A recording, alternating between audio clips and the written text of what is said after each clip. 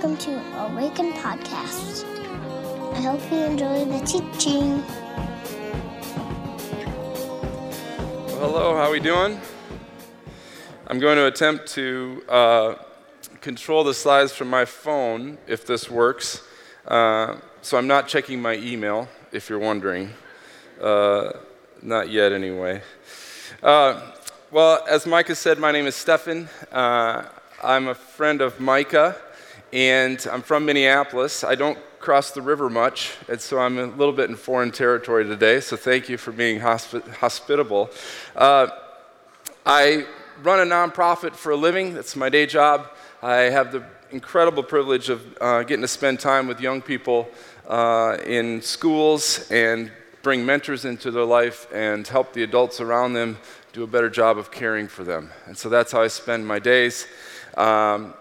I am, just a couple things you should probably know about me just so you're aware, because if you find out later, you might feel duped. I'm a seminary dropout, okay? So proceed with extreme caution this morning. And then the other thing is I may or may not have convinced your pastor to bartend with me at a little cocktail lounge on Monday nights in Minneapolis. And so not only am I a seminary dropout, I'm a very bad influence on your leadership. So I just say, proceed with extreme caution. I want to start with a question, and the question is this: why are you here? I want you to take 10 seconds. I'm going to watch the clock. Think about why are you here, and don't overthink it. Whatever pops in your mind, just go with it. And then we're going to share it with a neighbor, okay? So 10 seconds, just reflect to yourself why you're here. I'll watch the clock, and then we'll share it with a neighbor. All right, 10 seconds, and go.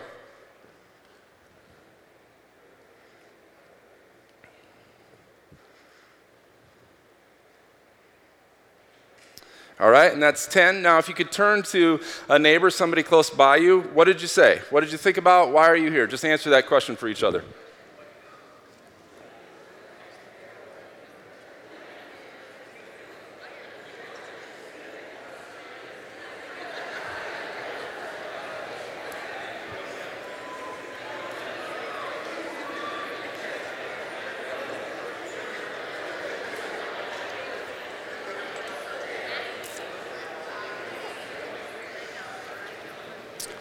All right, let's hear just throw out some answers. What'd you say?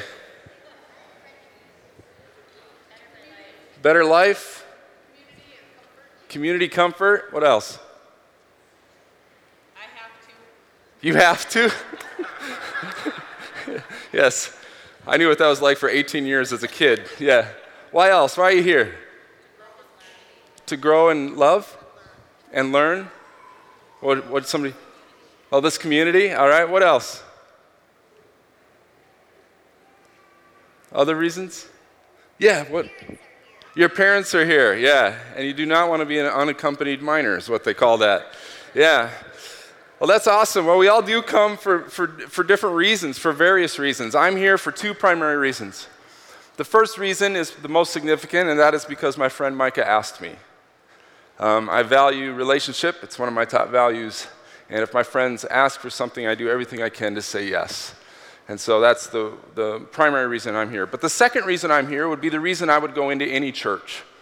And that reason is this: that I still have hope that the community of Jesus followers have something significant to contribute to each other and to the world when it comes to hope and redemption and faith and love.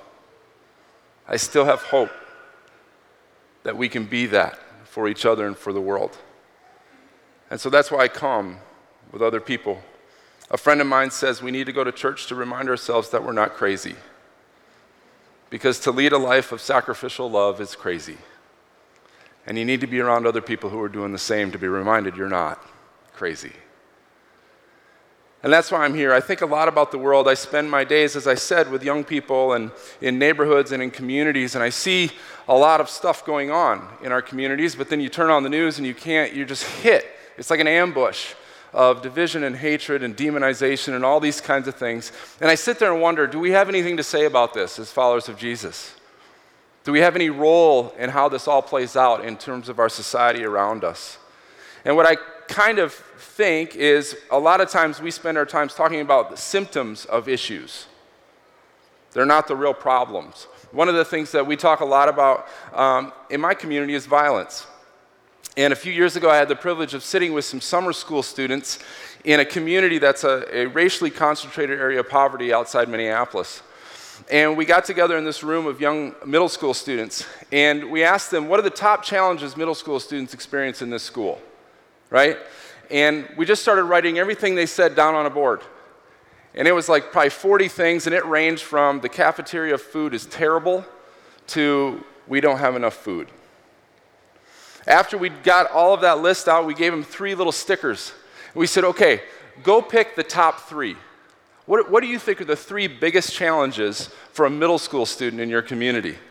And so they all go and vote, and before you know it, there's 3 things on that wall that pop out way above everything else. And we don't have time to go through the process today, but I would love to. I've asked hundreds and hundreds and hundreds of adults if they could guess what those 3 were, and nobody's ever gotten it right. Their perspective of their own experience is unique. And the things that they said, it was gossip, peer pressure, and fighting. Now, when I was in school, peer pressure had to do with things like sex, drugs, and rock and roll. That's what it was. But when we asked them about what the peer pressure was about fighting. And the way the cycle worked was like this. Somebody would say something about you on social media or something like that, gossip, and a friend of yours would say, are you going to let them disrespect you like that? And now you feel like the entire world's looking at you. Are you going to stand up for yourself or not? And before you know it, there goes the fighting in the hallways. And it was this cycle, right? And so as we're talking about this, the teachers are standing around the outside and everybody's writing down as fast as they can because nobody had ever heard young people talk about their challenges this way. So the next thing we decided to do is like, well, if we're going to talk about challenges, we have to talk about solutions. So we divided up everybody into 3 groups. 1 gossip group, a peer pressure group, and a fighting group. And I got the fighting group. So I sat with this group and I said, okay, tell me, what are the solutions to fighting in your school? And they start rattling off things, and I would write them down on a big piece of paper. And I got done and looked at the list, and I'm like, I don't believe a word of this. And I looked back at the students, I said, do you seriously believe these are the solutions? And all of a sudden, these students just kind of sheepishly look down and they shake their head, no. They had given me the solutions they thought the adult wanted to hear. But I didn't want to hear that solution. I wanted to hear theirs. And so I pushed them. I said, this doesn't work. Tell me why it doesn't work. And this 8th grade girl raises her hand, and she says, because nothing on that list addresses our anger. Now we're getting to problems. We're moving beyond symptoms of problems to actual things that people are dealing with. One of my heroes, Jean Vanier, that I'll mention a lot over the next few weeks, he says, violence is always a message. And really understanding violence is the key. How do we do this together? And when we look in our communities, I think we see a lot of symptoms that we're trying to address, and we're not getting to some of the core problems. And when we get to those core problems, I believe the church is uniquely built to say we have an idea. A couple weeks ago, I heard a New York Times columnist, his name's David Brooks. I don't know if you ever follow David Brooks, but he was speaking at the Aspen Ideas Festival. And he was talking on 3 crises that he sees happening in our society. The first crisis was isolation. It's loneliness. And working with young people, I can say almost every young person I've ever met feels alone. They don't trust their friends, they don't trust their teachers, they don't trust anybody around them. And in some ways, the not trusting is a protective mechanism so that they don't get hurt. But when you look into adults are the same. They estimate in recent studies 54% of Americans feel like that no one actually knows them. 54%. Mother Teresa, when she was alive, she said she saw America as the most impoverished country in the entire planet. The reason? Loneliness. She says, I've never seen a country more lonely than America. America is not alone in this. Great Britain, they did a study in Great Britain, and it came back 9 million people said they were lonely. And it was so extreme that recently, I don't know if you know this, Prime Minister Theresa May, she formed a new role for Britain, and it's a minister of loneliness. It is a government position, no joke, because it's such a serious situation in Great Britain. There's a grant study that Harvard did. They started it over 75 years ago, where they tracked a group of college students, and they wanted to see what were the things that helped with successful, long, happy lives. And they've been following this group of students, and now their spouses, their kids, and their grandchildren for over 75 years. And what they're finding now, because there's still a few of them alive, the thing that was the overwhelming piece for a healthy, successful life was loving relationships. It impacted their social life, their spiritual life, their emotional life, and their physical life. Physically healthier. Now loneliness is taking its toll not just on our social being and our spiritual being, but our physical beings as well. This year, 45,000 people will take their life by suicide. 7 out of 10 of those people will be white men. To give you an idea, I think in Vietnam, over the course of 20 years, we lost 58,000 Americans. 45,000 people will commit suicide. They estimate that for every successful suicide, there's 25 attempts. We are a lonely, hurting people. And it goes beyond just mental illness into something very significant. We're dying of loneliness. The other thing that David Brooks talked about was alienation. And he talked about this problem where nobody trusts anybody. And we especially don't trust the institutions around us.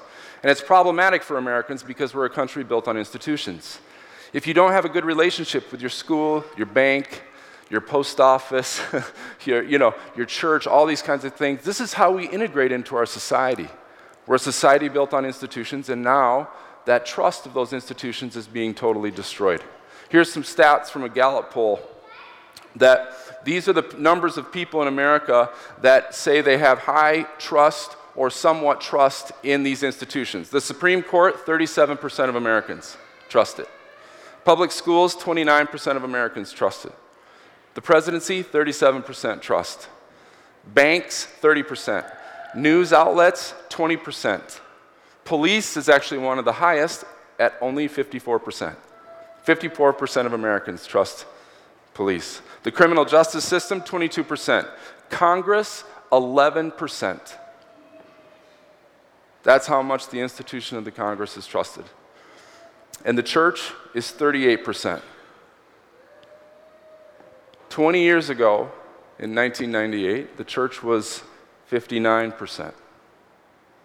It's decreased that much in 20 years. And because we don't trust institutions, we don't connect ourselves to institutions. And you end up being alienated from the way that our country functions and works and is structured. The third thing that David Brooks talked about was a crisis of meaning.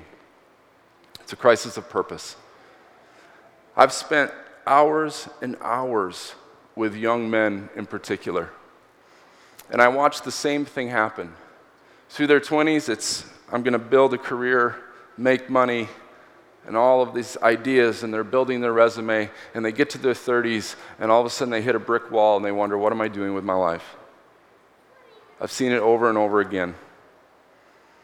I think we've done a good job of helping young people build resumes, but I'm not sure we've done a good job of helping young people build lives. I have not been to a funeral yet where somebody has talked about how great of an accountant the deceased person was. It's always about relationship, what they contributed to their family, to their friends, what they contributed to the other. It's a sense of purpose and meaning. And yet, so many young people are wondering, where do I go? There's not tethered to something.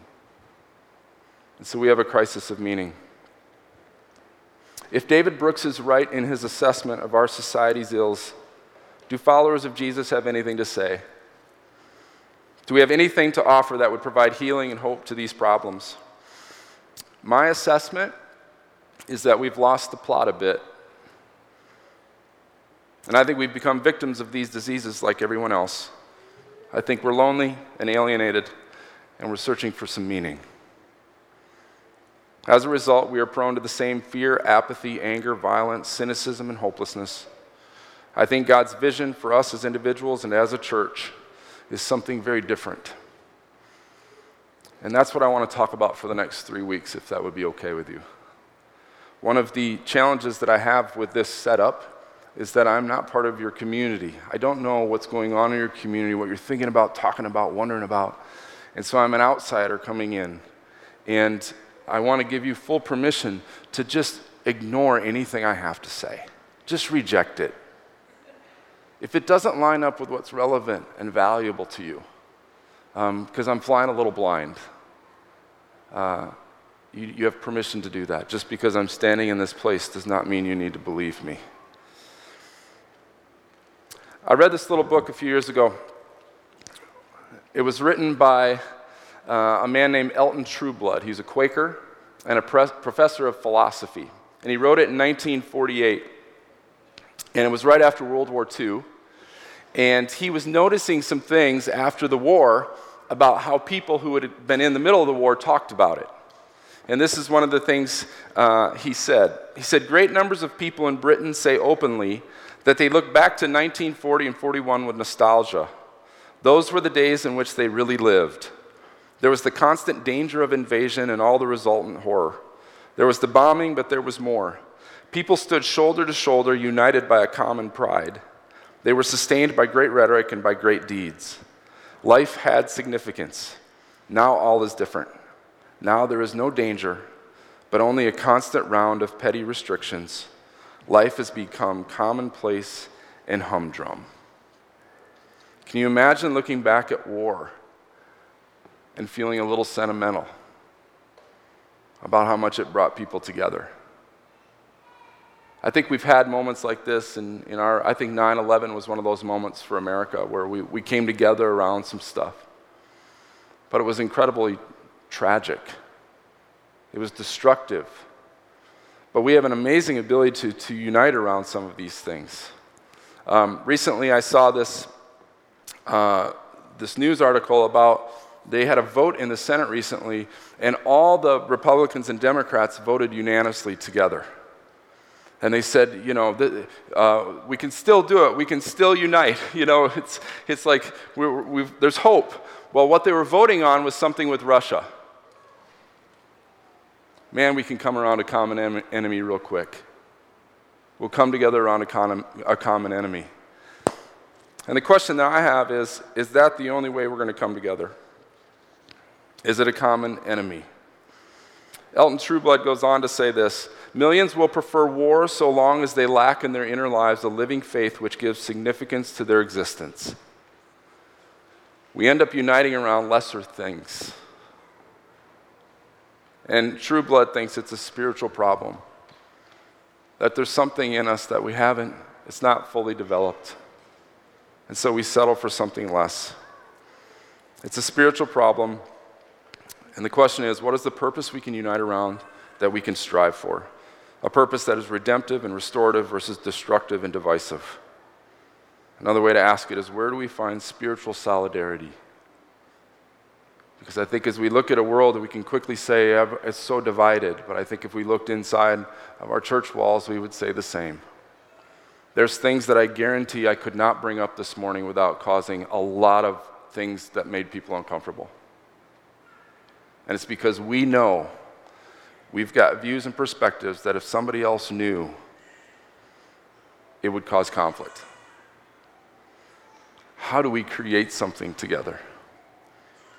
How do we have something else? Well, this spiritual solidarity, something that brings us together, there's two kind of ways that I think this happens that Trueblood talks about. And the first one is we come together around tragedy, right? I was just recently in Florida at a church, and they are very involved in Haiti. And a few years ago, with the earthquake in Haiti, it was like that whole church just rallied, but not just the church. The city rallied, the country rallied, and the world rallied. All of a sudden, before you know it, it's like text this, and you can send $10 to Haiti. And just like that, everybody kind of came together around this tragedy. And we still have this, hurricanes, natural disasters, things like that. All of a sudden, we'll just unite very quickly around something. The problem is that most of those things are temporary. They come and go. And in our culture, we move on fast, right?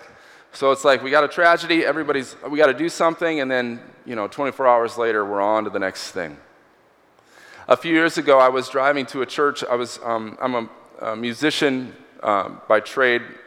In a previous life, it feels like now. But I was going to lead worship at this church in Detroit, Michigan. And I pulled up to a stoplight, and all the stoplights are out, and people are looking around like, what's going on? And people are getting out of their cars and kind of freaking out. And I'm like, what's the deal here? So I turn on my news, and there's a blackout across the entire city of Detroit. It goes up into Canada and all the way to the East Coast. Do you remember this? No power, and nobody knew why. So right away, immediately, everybody thought it was a terrorist attack, things like that, but nobody knew actually what was going on. And so we spent a little over 24 hours in the dark in Detroit. I tell you, I got some stories from that that we don't have time to get into. But there's a community in Canada that Jean Vanier was talking to me about, and he said they came together at that time when it was blackout, and they would go into like churches and gymnasiums. And people would bring food, and they had blankets and things like that, and everybody came together, and they're sharing, and just because nobody knows when the lights are going to go back on. There's no idea. So you're kind of in this thing, and everybody's a little nervous, but the community came together and was serving each other in this context. And Jean said this thing that was fascinating. He said, the tragedy wasn't when the lights went out. The tragedy was when the lights came back on. Because as soon as the lights came back on, what did everybody do? Head right out those doors to your home, and now your neighbor is somebody you say hi to when you wave in the morning, leaving for work. These are temporary things. And the question is there something that's not temporary? And what I would like to submit to you this morning, that the answer is yes. And that is this: it's a common devotion to a great cause. It might not be as sexy, and it requires remarkable endurance. True Blood says it like this: it is ultimately the only true way in which people can be united and inspired. If we can find a sufficiently positive cause to inspire people's loyalty, and if we can present it in such a way that millions are committed to it, we shall be on our way toward a cure for the sickness of Western humanity. What humanity needs more than anything else is a restoration of faith in something which will dignify our existence. This is the way of salvation. I think this is where it's crucial that we remember our history. Why we came today might be a lot of different reasons. But the fact that we would even gather in the first place is because of a little group of people 2,000 years ago who decided to follow a way that was controversial, radically inclusive, and it upset almost every system in the region. That's why we're here. It was a little group of people. The Bible describes this group early on with the people that were closest to Jesus as the community kind of gathered around. And this is some of what the scriptures say about this group. They devoted themselves to the apostles' teaching and to fellowship, to the breaking of bread and to prayer. Everyone was filled with awe at the many wonders and signs performed by the apostles. All the believers were together and had everything in common. They sold property and possessions to give to anyone who had need. Every day, they continued to meet together in the temple courts. They broke bread in their homes and ate together with glad and sincere hearts, praising God and enjoying the favor of all the people. And the Lord added to their number daily those who were being saved. Later on in Acts 4, it says this: all the believers were one in heart and mind. No one claimed that any of their possessions was their own, but they shared everything they had. With great power, the apostles continued to testify to the resurrection of the Lord Jesus, and God's grace was so powerfully at work in them all that there were no needy persons among them. That's our history. Radical. Common devotion to a great cause around this person they knew as Jesus and following his way. And what's crazy about it is their community was their evangelism. It was their community. Most of the New Testament is made up of letters written to these little communities that popped up all through the Middle East. And a lot of times those letters get attributed to one person writing it. That person is a guy by the name of Paul. But if you actually look at the letters, most of those letters are from a little group of people. It's not just from Paul. It's a little group. One of those groups was the church in Thessalonica. And the book is called it's Thessalonians, a letter to the Thessalonians. And it starts out Paul, Silas, and Timothy. Those were the guys who's writing to this little community. And this is what they say to the Thessalonians. For we know, brothers and sisters loved by God, that he has chosen you, because our gospel came to you not simply with words, but also with power, with the Holy Spirit and deep conviction. You know how we lived among you for your sake. You became imitators of us and of the Lord, for you welcomed the message in the midst of severe suffering with the joy given by the Holy Spirit. And so you became a model to all the believers in Macedonia and Achaia. The Lord's message rang out from you not only in Macedonia and Achaia, your faith in God has become known everywhere. So here's the picture.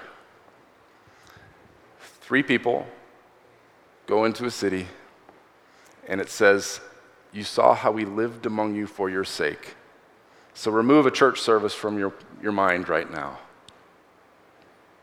And these people became imitators of these 3 people. And before you know it, everybody throughout the land understood their faith in God.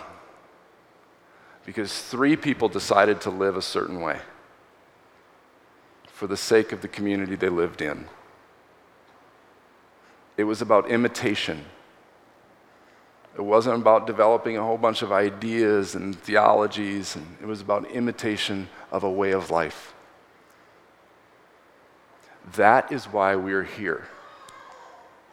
And the question is, do we have lives now that other people would want to imitate as well? That regardless of who we meet, they might see our life and say, I want to live like that. How are we living among the people for their sake? Trueblood's thought is this, and it's a little long, so I apologize, but I think it's pretty profound. He says this, once long ago there was such a faith, and it swept the ancient world with remarkable speed. It began in such a modest manner, in such an out-of-the-way place, that the unbiased observer at the beginning would have considered any suggestion of its success a fantastic proposition. Once there were a few unlettered men in an obscure province, and their movement was obviously a failure, for their leader had been executed. Yet something so remarkable happened that within a generation, these men and others like them were beginning to make a difference in the entire Hellenic Roman world. They brought to a civilization suffering from a sense of futility a genuine lift, and finally, when the Roman power fell into decay, they provided the main structure of faith upon which civilization could be rebuilt. If we ask how this most remarkable of miracles of history was performed, we are amazed at the simplicity of the method. The world needed a saving faith, and the formula was that such faith comes from a particular kind of fellowship. Jesus was deeply concerned for the continuation of his redemptive work after the close of his earthly existence, and his chosen method was the formation of a redemptive society. He did not form any army, establish a headquarters, or even write a book. All he did was to collect a few unpromising men, inspire them with the sense of his vocation and theirs, and build their lives into an intensive fellowship of affection, worship, and work. We are so hardened to the story that it is easy for us to forget how explosive and truly revolutionary the Christian faith was in the ancient Mediterranean world. The church at first had no buildings, no separated clergy, no set ritual, no bishops, no pope, yet it succeeded in turning life upside down for millions of unknown men and women, giving them a sense of life's meaning and superb courage in the face of persecution and sorrow. Once a church as a brave and revolutionary fellowship, changing the course of history by the introduction of discordant ideas. Today it is a place where people go and sit in comfortable benches, waiting patiently until time to go home to their Sunday dinners. Ooh, a little zinger at the end there. Sorry about that. That was written 60 years ago. 60 years. And I wonder if we've lost the plot a little bit. Not just in what we can go do, but where we come from.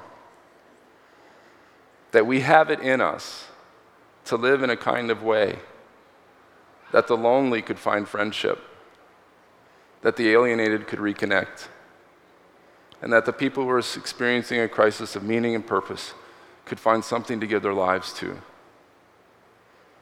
We have the capacity to do that with each other. It is remarkable. It is remarkable that we can do that. And our world needs it. Since that time, people have been trying this. One of my favorite groups is a group called the Clapham Sect. Anybody heard of the Claphams? They just called them the Clapham Sect. They're from Clapham, England, and they gathered around and they wanted to address some of the things going on in Great Britain. It was the late 1700s, and they were made up of prominent, wealthy, engaged folks. They were engaged in philanthropy and committed to the social and spiritual health of Great Britain. Their members included clergy, business people, estate managers, playwrights, educators, scholars, bankers, and politicians. They were responsible for starting schools for the poor, prison reform, philanthropy, and a number of societies to lift up children, women, and the poor. They were serious about this idea of a redemptive society. But they set out one goal in particular that I still can't believe they wanted to get after. Now remember, this is just a little group. It's not a church. They were believers in Jesus, and they would gather in churches. But it's a little group that had all these different skills and passions, and they put it together towards a common cause. And the one goal they wanted to do was eradicate slavery in Great Britain. Crazy.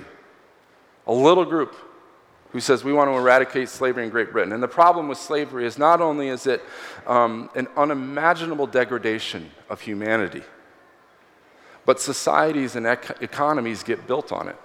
They get built on the system. So if you disrupt that system, you disrupt everything. But there was one guy who gets credit for this, but it was a little group, because it always is. His name is William Wilberforce. Anybody know William Wilberforce? Heard of that name? Yeah.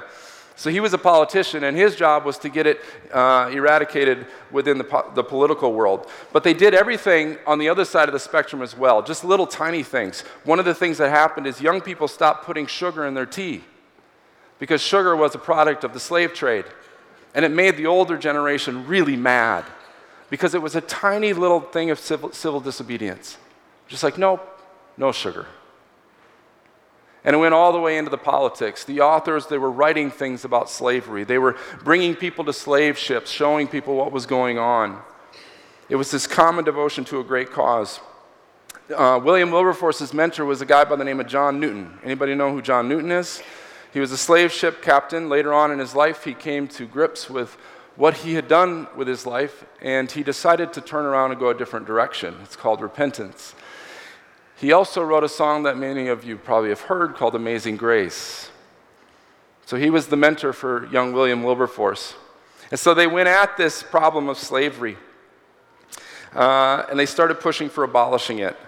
In 1807, the Slave Trade Act was passed, which banned the trading of slaves throughout the British Empire. And listen to this. In 1833, slavery was abolished in Britain, and the slaves were emancipated. A few months later, William Wilberforce died. The power of a little redemptive society, looking around and saying, do we have anything to contribute here? Do we have anything to say about this? What could we do? And so if we fast forward to 2018 in St. Paul, Minnesota, what do you see? When you look inside and out, what do you see? What are the things we say, can we come together?